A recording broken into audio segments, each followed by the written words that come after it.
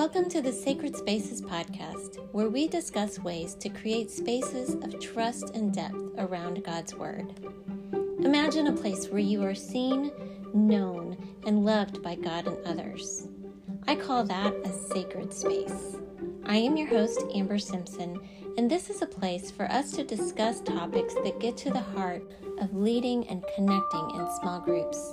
This podcast comes from the women's ministry at Entrust that exists to develop biblically equipped leaders who nurture, develop, and deploy others for kingdom impact. I hope you come away from here with a little more confidence and joy as you journey together in community. And now, on to the podcast.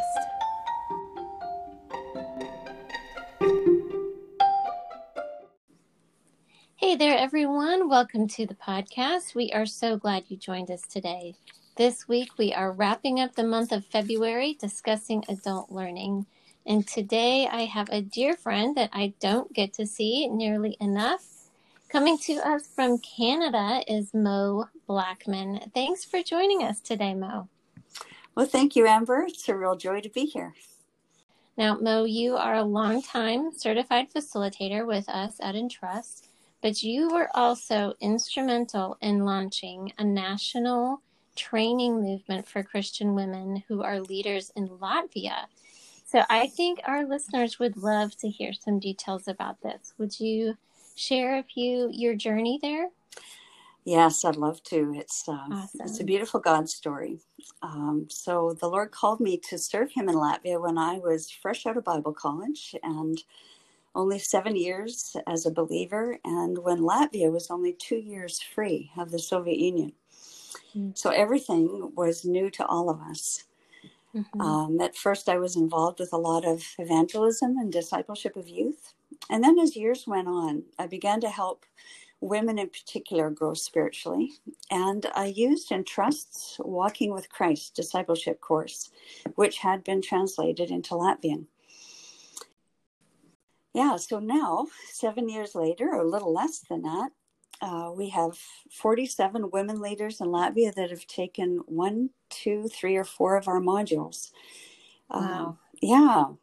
I just love this story. I never get tired of hearing this story. And I've briefly met some of these Latvian sisters and hope they'll come on as guests someday soon because they're all amazing. It's very exciting. And 6 of our graduates are now facilitating these trainings for leaders at a hub level.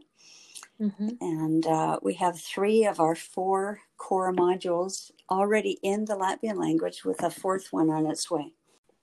It's a real testament to the contextualization that goes on with the Entrust materials. We take a serious look at how to be appropriate to their culture, but also not to keep our presence in another culture, but to turn it over to nationals so that they can be the leadership and the presence in that culture, and that we can pass it on to the locals in that area. So I just love the story, and they are doing amazing work.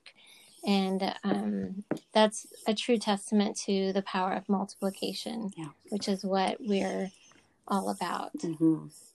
And so this ministry in Latvia is now totally led and organized by Latvians. They have a fantastic team. And honestly, they've kind of become a poster child within Entrust of how a national training movement can be done with real excellence, with creativity. And just staying true to the Word of God and appropriate to their culture. So today we are wrapping up our month's discussion on adult learning. We've talked about the way adults contribute to the learning environment. We've talked about how learning goes beyond content acquisition to life transformation, and how learning and processing styles impact the group dynamic.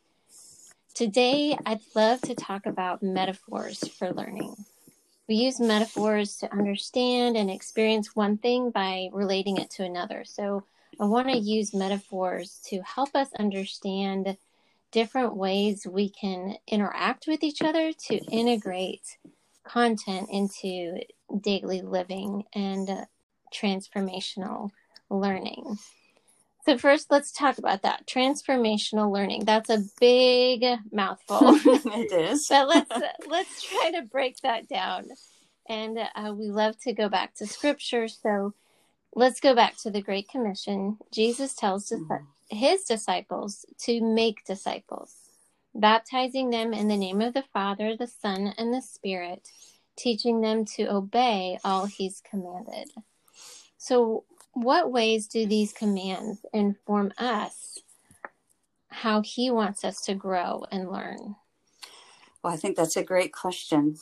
And I appreciate this foundational anchor, or the scripture to anchor us as we think about this transformational learning, how he wants us to grow. So I think the first thing that I notice here is just the command to make disciples. And so what comes to my mind is, well, how do we follow Jesus' example in doing that? How did he make disciples? There's books written about this, but just a few things that stand out. One is that he invited them to be with him, like really just to do life with him, to eat together, to be at social events together. They ministered to other people together. They were in each other's homes. Love that. Yeah. And as I think back to last November, just before things shut down very strongly with COVID, we did a co-ed training, the facilitator training, which is our first module in Entrust here in my local church. And I loved that I was able to meet with just about everyone in their home at some point. I was able to be together with them to help them get registered online, or to explain about the 3 months of preparation before we actually meet.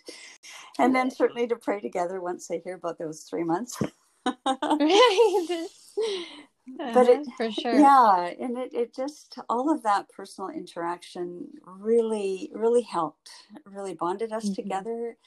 I could answer their questions and concerns, and just the being together seems so crucial. And I think we're all very hungry for that these days now too. Definitely. Yeah. And so I think as I look at the Great Commission, I think the Lord teaches me that he wants us to learn and grow very much together. And that would also inform how we disciple one another, that we are in each other's, not everyday lives, but everyday life, and in our homes and situations. And then he goes on to say that we're to baptize others in the name of the Trinity. And to me, this also affirms the call to live out our Christian lives in a loving community, because God himself exists in a loving community. So for me, it follows that learning and growing in him can best happen together with others and not merely by ourselves. And I acknowledge that that's a pretty big challenge in our independent Western society. Absolutely. Yeah. We are very individual in our identity in Christ, but I love that this brings out our identity, our communal identity in the Trinity. And so when you are baptized, you are immersed in the name of the Father, the Son, and the Spirit. And so it's that immersing your identity in community and mirroring or emulating the community that they have with one another, that we can have that with them and with each other. And so I love that communal aspect. Yeah, I like how you've put that, immersed in that community. The other thing I see as I read the Great Commission is that Jesus calls us to teach others. Sometimes I think we think to teach others to know everything he's commanded, but it actually says to obey everything he's commanded. It's a different word. It is. And so, not merely gaining knowledge or information. Right. And not only about our characters being changed, although that's crucially important, but I believe that we're called to do what God tells us in his word we're to do. Again, challenging. but Yeah, possible with him. definitely. But I love it also that the obey comes after the relational component. That, to be immersed into this community of love, of self-giving, of deference, of Jesus even obeyed the Father. And so there's a community of obedience. And once you're in that security of that love and self-giving community, that gives you the grounds to which to learn obedience. And so I love the order of that it's not obedience and then you get community. Right. It's the community, the love, the safe place. And then out of that, you learn to obey and trust even more. Yeah, very definitely. And it makes me... You really had a way with words, You didn't did. Yes. Yeah, and just remembering Jesus saying too, I will be with you till the very end of the age, right at the end of that commission. Yeah. So never alone. So I would say ideally our learning environments would address these areas, our identity, our community, the obedience and the way we live, and it gives us mission and purpose, that it's not something that ends in the classroom or the small group, but each time we are sent out. And I love how Jesus says that he called the disciples to be with him, so that he could send them out. Right. But then it was always they returned back to him, and they could process what they learned or how they felt, or did they need encouragement, and then they would get that back with him, and then he would send them out again. And so it's this beautiful picture of being with him to be sent out and then to come back with him. And always sent out with at least one other, right? That we're never alone. Definitely. That we're in that loving, accepting community, but also a community with accountability and and just that we have each other's backs. Really incredible. Yeah. So Mo, you have lived in a variety of cultures and countries. How would you describe some of the different learning environments, either positive or negative?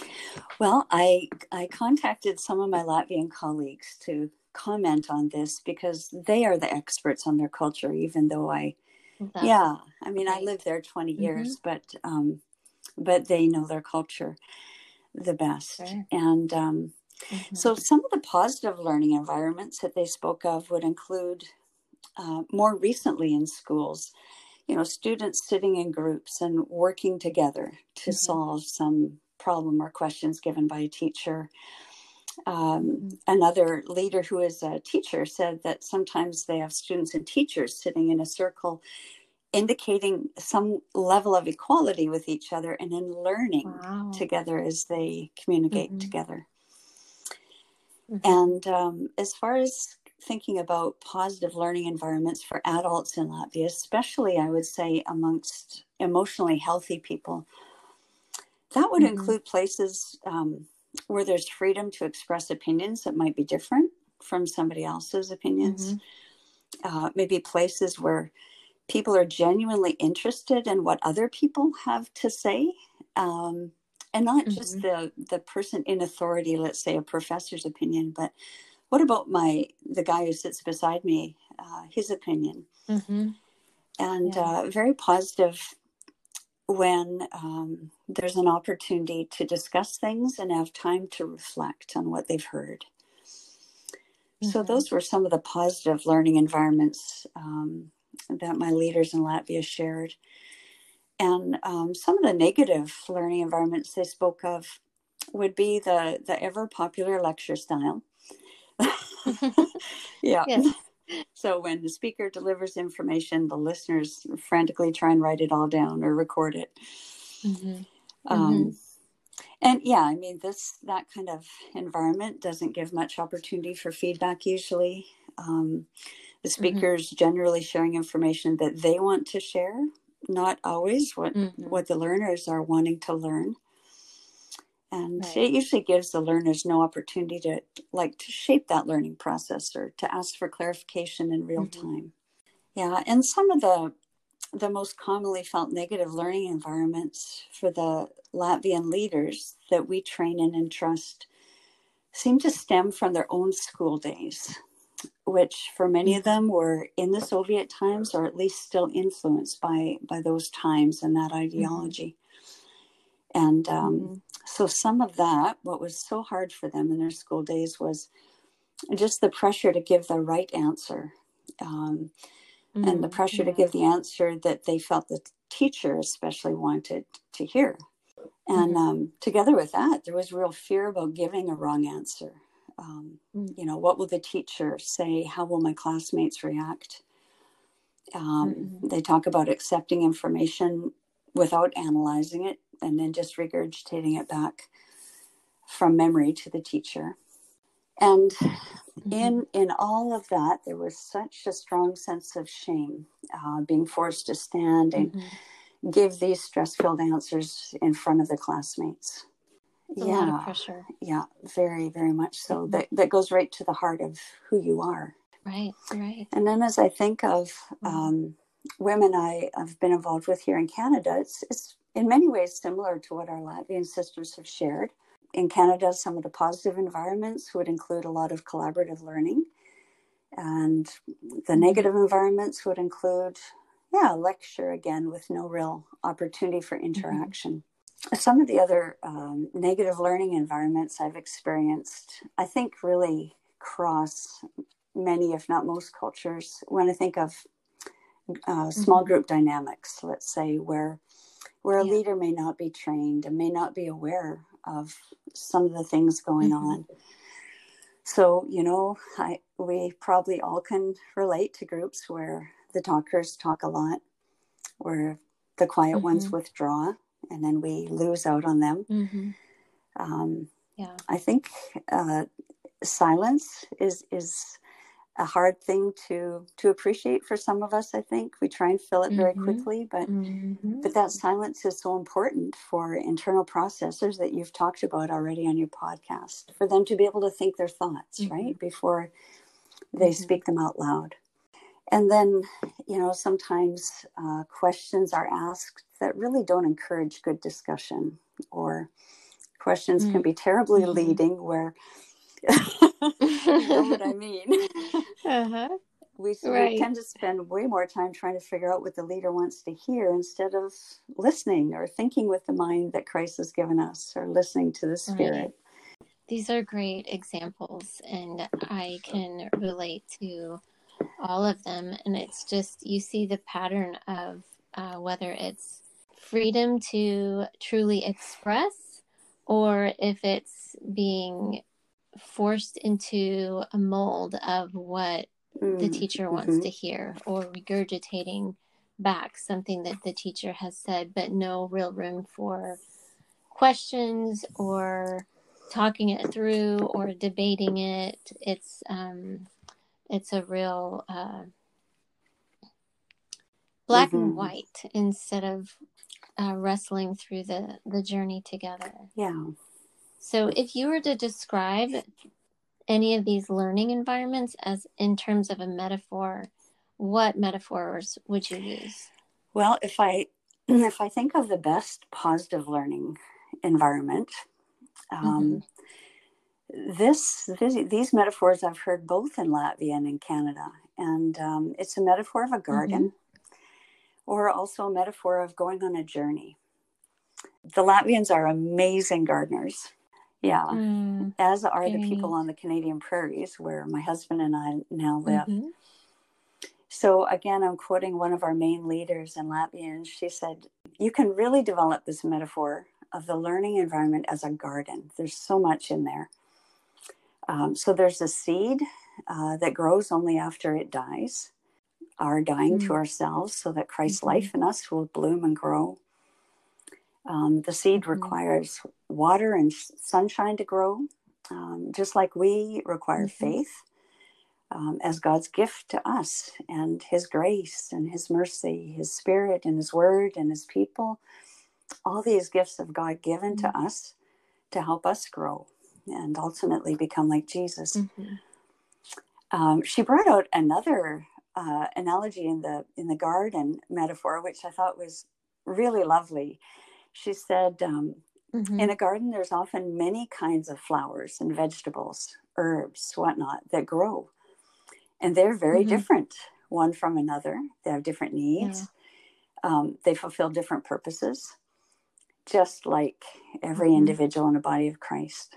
I love all of the different places you can take this, and you can see yourself in the Father being the gardener and abiding in him, and the different. I love seeing ourselves as the different plants and herbs and flowers or vegetables. And I've even seen where, you may have a vegetable garden and you put different flowers in it because they assist in the growth of the other one. Great.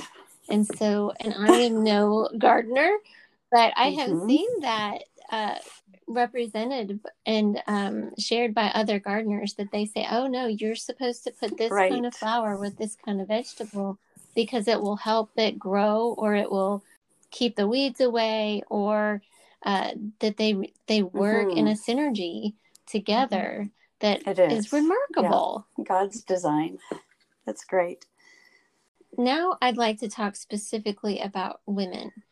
What do you see as some of the messages women in particular from a variety of cultures have received that may be discouraging them to personally engage in learning? Yeah. So our Latvian leaders, again, would answer this similarly to the challenges of their school days. Women feel like they always have to be good. They always have to be perfect. They have to perform, preferably flawlessly, or else be shamed or feel ashamed in front of others. Wow. So I've noticed over the years that when they come to our Entrust training in Latvia, it's very often very difficult for them to share their honest thoughts, which might be imperfect, which might be still in process.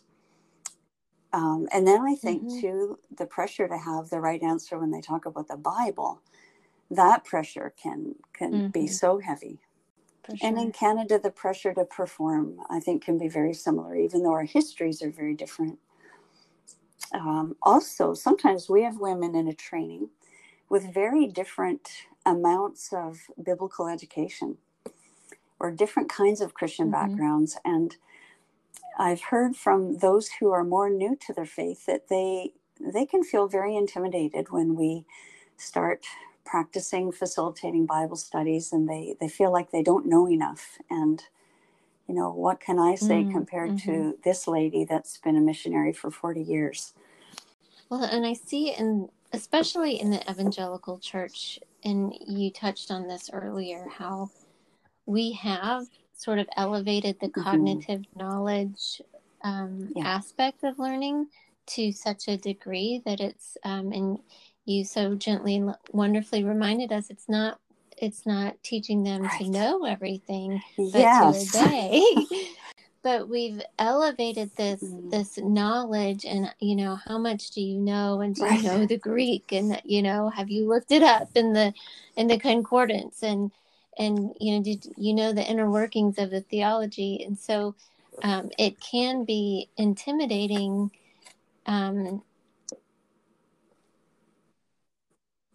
it can lead us in a direction that we don't necessarily want to go, because it's not about how much we know, but it's how even what a small thing that we know can impact our values and change our lives. And so the knowledge and cognitive part of the faith doesn't have to go to such depths. And I think as you were talking, I was thinking, even how we obey, the same scripture can look wildly different, one person to the next, and just to, allow every one of us to experience God's grace in how we obey. So true. So what are some ways you work to address some of these challenges and to draw out some of that honesty and authenticity and really communicate that this is something new, that this is a safe place where we can truly express where we are, what we think, and how we're coming at the scriptures. Well, I think in both countries, we work hard to try and create a loving atmosphere of accepting one another just how we are. We really try to emphasize that we're all quite different, and that's good, that we're all created in God's image. And as one of our Canadian ladies loves to say, God don't make junk. He just doesn't.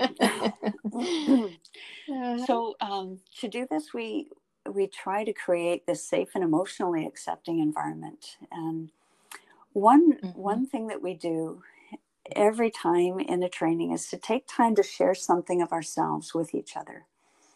And we usually try and do that near the beginning of our training. And we as facilitators always go first. And our goal in going first is to show an example as we try to be as vulnerable and as honest as we can.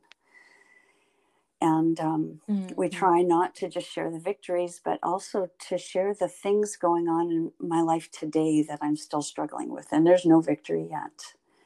And then we take time for people to ask questions of the person sharing, and in that way show interest and care. And then we pray for each person. And in Latvia especially, these times of personal sharing are so highly valued that if a woman really begins to open up and share deeply in that culture where trust has been so trampled on, everything else will shift in the schedule, and we will just stop and take time to listen to her and love her. So I see that as a really beautiful way that the Latvians are responding. It's powerful. Yeah. And then regarding people coming to training with various levels of Bible knowledge or Christian experience, we just try to talk about it. We try to acknowledge, the different ways that we are, and just to emphasize again that everyone's accepted, everyone's valuable, and everyone's needed for whatever it is that God wants to do in us, in that particular grouping of people. And so, for instance, if someone has acknowledged that they feel intimidated, we try and be aware of that, and then build them up and acknowledge ways that they are strong and capable in front of the group. For instance, when we learn that for somebody it's hard to read out loud, we give them other meaningful ways to engage. There's lots of ways for everyone to be involved in ways that feel comfortable and life-giving for them. I love that, giving them other meaningful ways to engage, and that really draws out their giftedness and their comfort level, and that you don't all have to be this one way. I also like the different places where we are in our knowledge, because if I have been in the scriptures for years and I think I know a lot, and maybe I do know a lot, maybe I have done a lot of study and careful work, but to listen to a person who is new in the faith and is coming to the Bible maybe for the first or second time, this passage, they could have such a fresh insight or such a new insight that I would say, wow, I never saw that. I never thought of that before. And that is amazing. And so, scripture is alive and active, and it's not our knowledge, but it's the power of the word. And that no matter how expert in knowledge or, even just seasoned and mature I may be, a new, fresh perspective can still be just as life-changing as my years of study. And so I just love that, giving each person a voice to share how the Holy Spirit is guiding them. And truth. Amber, that reminds me of why we need older women and younger women together in mutual discipleship or mentoring relationships. Right, because so true. And it's not just that that us older ones have something to teach the younger ones. It's very much mutual that we can learn from each other. Very much. So true. So what are some other metaphors that you have found helpful in inviting women into this learning dialogue where they have something to offer one another as well as the facilitator? I think both the metaphors already mentioned, the going on a journey with others or gardening. Those are very helpful, as all kinds of different input and expertise is needed and provided by differently gifted people in gardening, in a journey. Another metaphor, though, that comes up in both of the countries that I love is a metaphor of the human body. And that's what Paul talks about in 1 Corinthians 12. And I think we instinctively know that we want all the various parts of our body to play their role well. Right. We don't want anybody left out. Yes. And we want them to, the different parts, to do what they were made to do because they're very good at that. I think it just speaks to the value that all contributions are important, especially as they function together in a unity, in a healthy body, even though they're very different from each other, but each so important. Yeah. I had a friend in a small group, and she was biking, and she fell off her bike, and she really smashed her pinky finger. And so you think, okay, that sounds painful, but she had to have multiple surgeries, and she said, y'all do not realize what we use our pinky fingers for. She goes, they're incredibly useful, and not until you injure it or damage it do you realize just how powerful a role it plays in your everyday life. And I think this metaphor of the body is so critical because, you can go from your pinky finger to your big toe to your ears, giving you balance.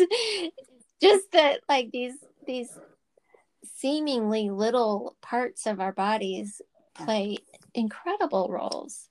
And I think when we can sit and meditate on that and see our different parts, that there truly is no part of the body that when it's taken out of commission, that the body functions well. And so I love that you brought that out here because I hadn't thought of that before. Well, and that comes to play at every funeral.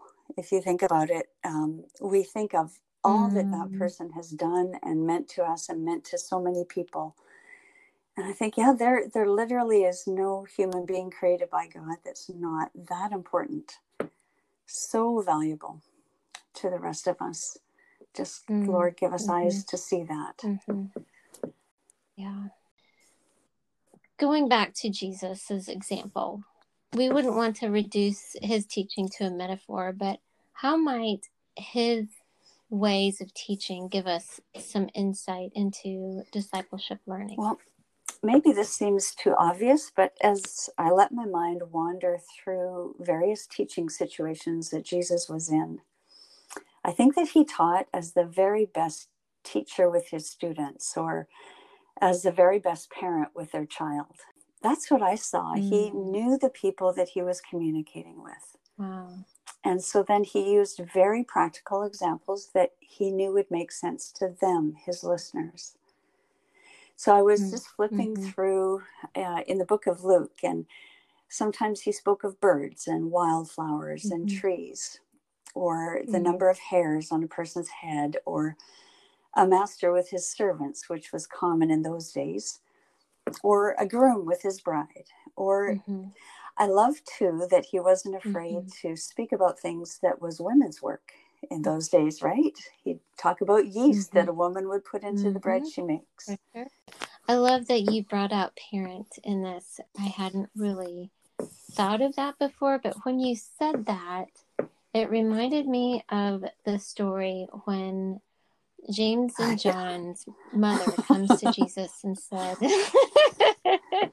would you please let my Mm-hmm. sons have the right and the left of when you come into your kingdom? And they were, which we follow it. It makes sense. They were thinking, kingdom, Mm-hmm. political, that they were going to be in public service. And yet Mm-hmm. he's so gentle with them. And instead of getting frustrated and angry and don't you guys get it, he brought a child and said, unless you become like a child, Mm-hmm. you will not enter the kingdom of heaven. And it just shows that he's not in this political realm of looking down on people or exerting power, but he's in a family realm. And he says, who is my mother? Who are my brothers and sisters? Yeah. Unless you become like a child. And you see over and over in scripture these family relationships that he wants to have with us, even in terms of his kingdom. I think it's really turns us on our heads a little bit and shakes us out of our thinking to a totally different way of thinking. But it's so inviting. And I've always loved the truth that when I said yes to Jesus and repented and just threw myself on his mercy, that, I didn't join a group or a religion, but I was brought into a family that has always given me such security. And I think that's an experience of being known. You come into a place where you're seen and you're deeply known and loved. That's what we're growing into, aren't we? Yes. Yeah. Yes. And it's a process. It's a process of learning that trust and learning to accept that welcoming in, which leads us to what ways does this process of inviting women to engage in learning and growing require trust? I think that if women are going to learn and grow in deep ways, they will need to be able to trust others with their questions that come up, with the uncertainty that they'll feel as they're learning and growing, because sometimes you have to let go of those old assumptions in order to learn new ways of being and thinking. And it's an unsettling process. And I think you mentioned depth. I think that we need people of depth who are willing to hear our complicated questions or complicated situations, and who will not try and give simplistic answers, but more listen and be with us and help us process it. And sometimes the learners in a group are established leaders, maybe even learning together with other people from the congregation that they are over in some kind of leadership. And so these leaders need to trust the others, that as they admit to things they don't know or admit to ways, that they have to grow in their own character. Wow, can they trust the others in a group with this new vulnerability, new, honestly, not having all the answers, and maybe even having some serious questions, maybe even questioning things in their faith. So this kind of leadership training we offered in Trust really requires all of us, both those participating as well as us facilitating. It requires us to be so real and to be who we truly are in the process, which is really messy. Be humble enough to learn from each other and to be okay to not have all the answers. And especially that is okay because Jesus is with us and he knows we don't have the answers. So I think this does require a very deep level of trusting God as we're in the process of daring to trust each other. And it does require that we think deeply about issues, that we don't settle for pat answers, these kind of answers that have no depth or no life, but really to be in the process with one another. Yeah. And I think that goes back to just being with each other, like Jesus invited the disciples to be with him and to say, I don't have the answers for you, because there are no answers. It's not a simple answer that you can get from me or anybody else, but I will be with you where you are, even if it's undone, if it's messy, if we're in the middle of the journey and we're struggling in the wilderness here, but I will be with you. And I think that's you're so right. You know, really this meaningful quest for answers and to know things, when I think that way, it allows me to be, or to think I can be independent. And it's great that you bring us back to that. We're made to be dependent on the Lord. Just as you said, Jesus was dependent on his Father. He's always our example in that. And that's a vulnerable place it is counter every culture, I think. Yes, counter every culture. I love that. So, Mo, when you see a woman discover her value and contribution, not only in God's sight, but in his mission, how would you describe that feeling? Amber. It's why I do what I do. It makes me want to cry and laugh and dance all at the same time. I love seeing women find their voice. That's how it seems to me, that they're finding their voice.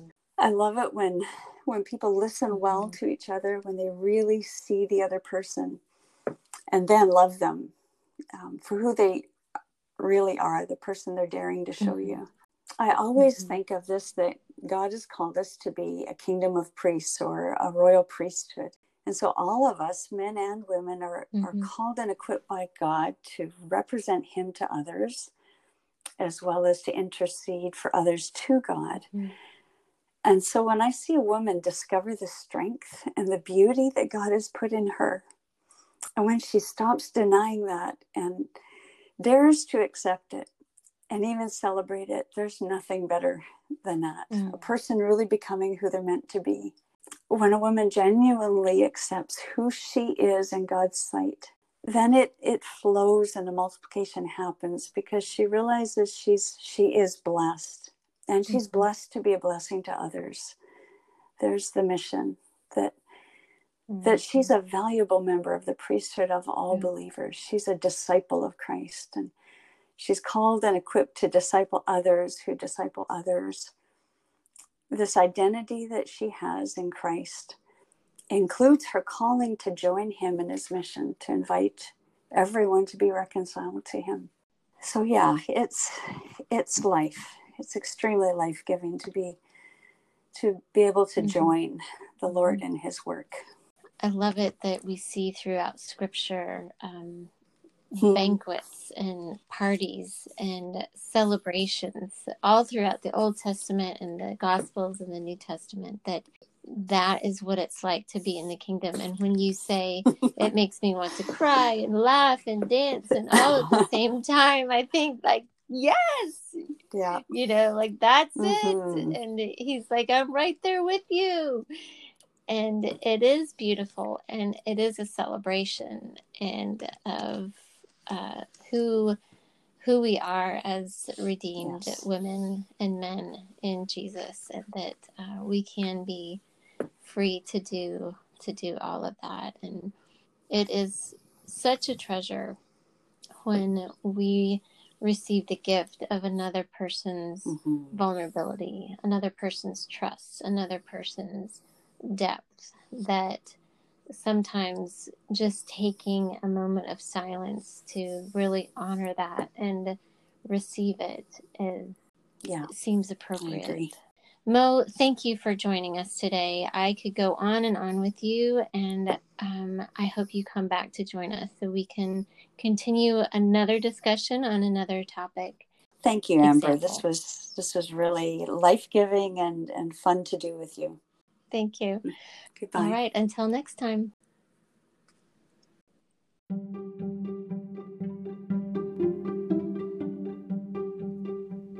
Thank thank you for joining us for today's episode of Sacred Spaces. I would love to stay connected with you on Facebook and Instagram. I'm at Amber 4 and Trust. That's AMBER 4 ENTRUST. To find out more about my ministry with Entrust, head over to my website at www.amber4entrust.com. That's AMBER 4 ENTRUST.com. Thanks again for joining me today, and I hope you find ways to create sacred spaces in your journey.